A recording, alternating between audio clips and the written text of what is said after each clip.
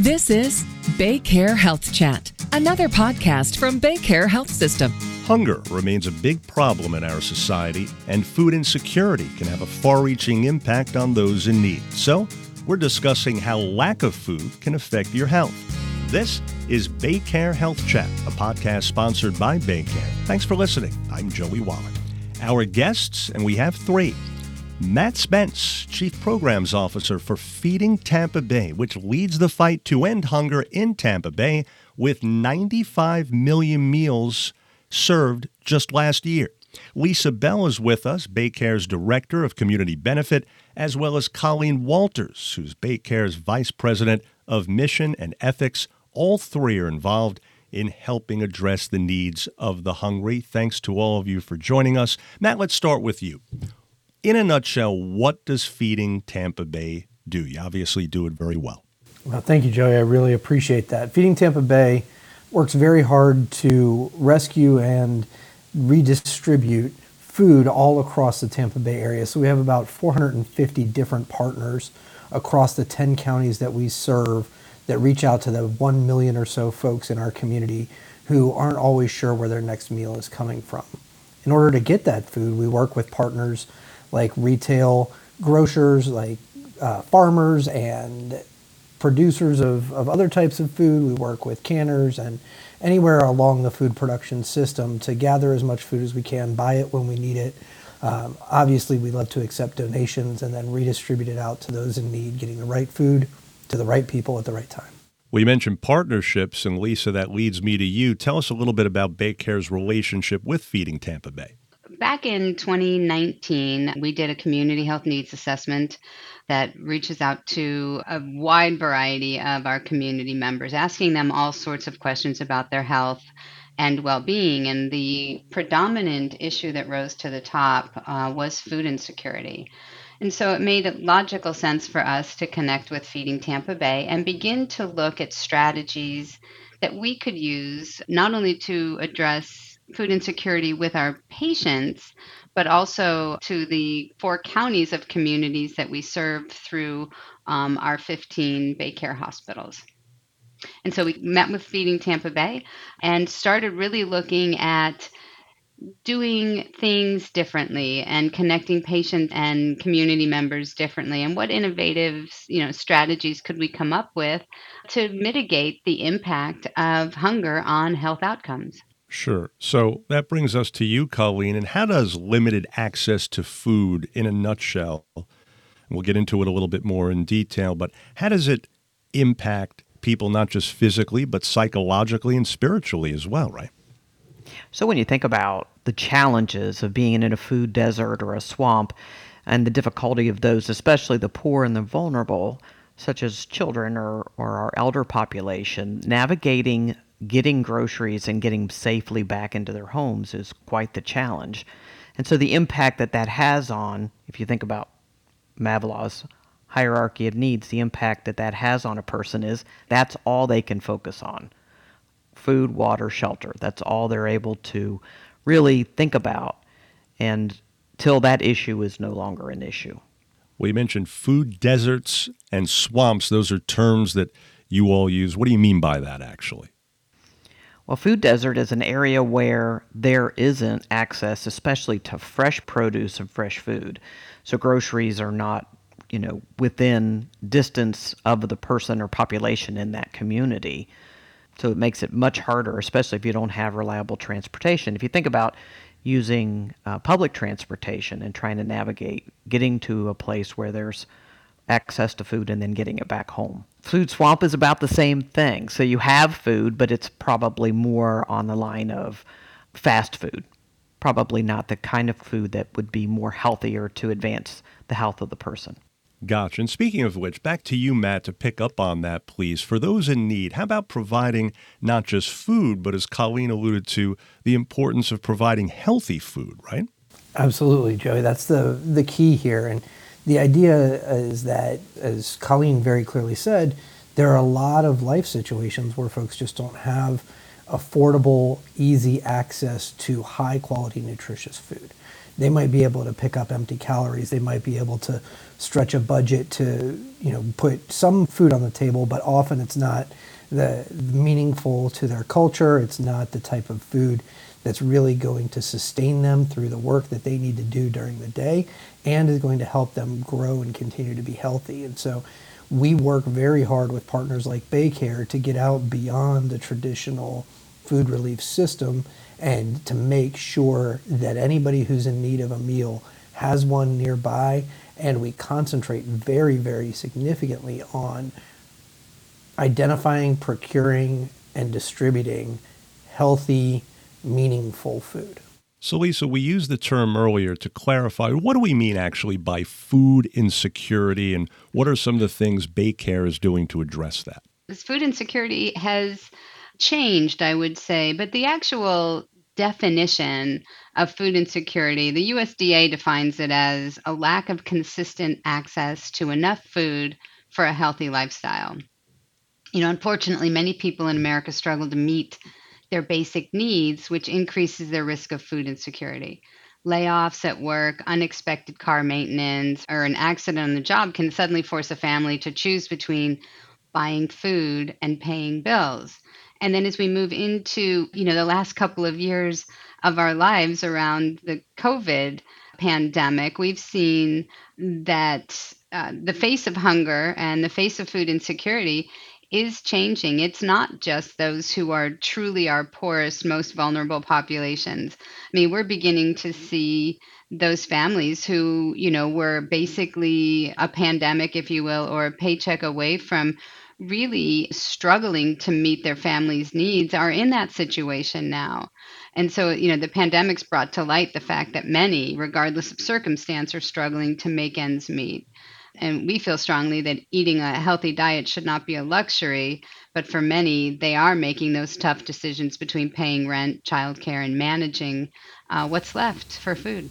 Joey, I think Lisa makes a really important point about how close food insecurity is to each one of us. I think the pandemic really highlighted that, as she mentioned. So many of our neighbors are just one paycheck or one accident, one major medical bill away from not being able to put food on the table for their family. And I think if you could say anything positive came out of the pandemic, it's the realization that food insecurity is right next door to so many of us.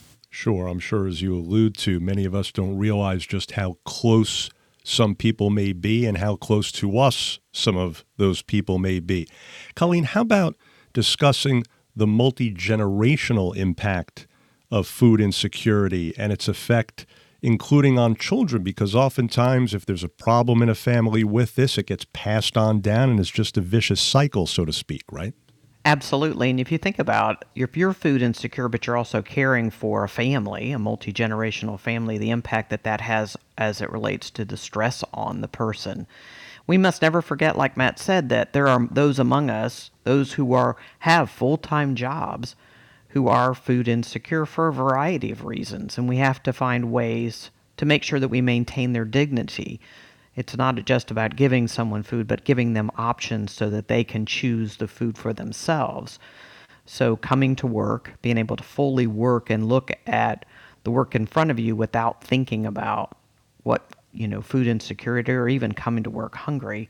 It's also something that we are concerned about at Baycare with our own team members. It's who we are as an employer. So in terms of addressing this issue and the partnership between your two organizations, Matt, what are the benefits, would you say, in a nutshell, of this relationship between Feeding Tampa Bay and Baycare? Joey, I don't think the podcast is long enough to talk about all the benefits of our partnership. I'll just say that Baycare is an incredible community partner, just in general, to everyone, to those that they serve. I think they have a relationship with roughly half the Tampa Bay area, and they are one of the major employers in our community, and so their reach is really incredibly important, not only because they're a great corporate partner in the way that they help us drive the message of the need to support our community and rally against food relief to all of their employees who step up and volunteer at Feeding Tampa Bay. They step up to donate food to Feeding Tampa Bay. They step up and financially contribute to the success of our mission. But also, the awareness that it drives, the ability for doctors and nurses and all of those within their health system to be on the lookout for the signs of food insecurity, to test for it, to ask the questions, and then because of our relationship, be able to respond appropriately. So it increases our reach. I think it increases Baycare's ability to meet needs that go beyond what a doctor can prescribe. And it really becomes this mutually beneficial relationship, not just for the two organizations, but for everyone who enters a Baycare doorway or comes to Feeding Tampa Bay. So Lisa, for you, when we talk about lack of healthy food and what Baycare's goals are for ending hunger, be it short-term or long-term as well, what are some of those goals and how are you meeting them? I like to say we are all in. Baycare is all in to do our part with Feeding Tampa Bay to mitigate the impact of hunger on overall health. And importantly, moving people from being food insecure to food secure. And that's very lofty, meaningful, and doable, feasible goal of the work that we do. And currently, Baycare has invested over $1.5 million annually to provide a variety of different strategies that I mentioned earlier. So we have healing bags that connect patients upon discharge with 2 to 3 days of non-perishable food and several resources to be able to connect within the community that they live, work, and play with additional food sources and other help as well. And we've currently are funding 42 school-based pantries to allow families on site with their kids every single day, Monday through Friday, at school, being able to distribute thousands of pounds of food across those 42 school-based pantries on a monthly basis. And then, I think what we've done is a very bold step. It's the biggest step of any healthcare system in this region. And I would challenge probably across the state, not just from a financial investment, but more so from understanding our communities and taking that deep look into asking every single patient across our system whether or not they're food insecure and providing resources to connect them to food. I would say it's not work necessarily for the faint of heart, but Baycare has taken a stand on hunger, and I'm very proud of the work that we're doing.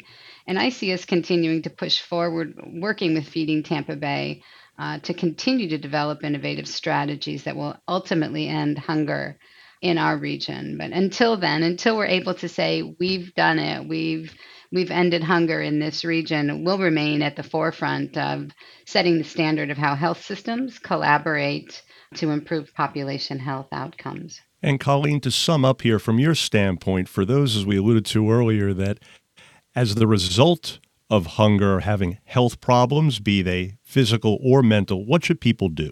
Well, I would say that just like Lisa has articulated, thinking of ways that we could think of innovation to say, how do we go about meeting this need and exceeding the expectations of those who have food insecurity or are in a crisis with as it relates to securing healthy food.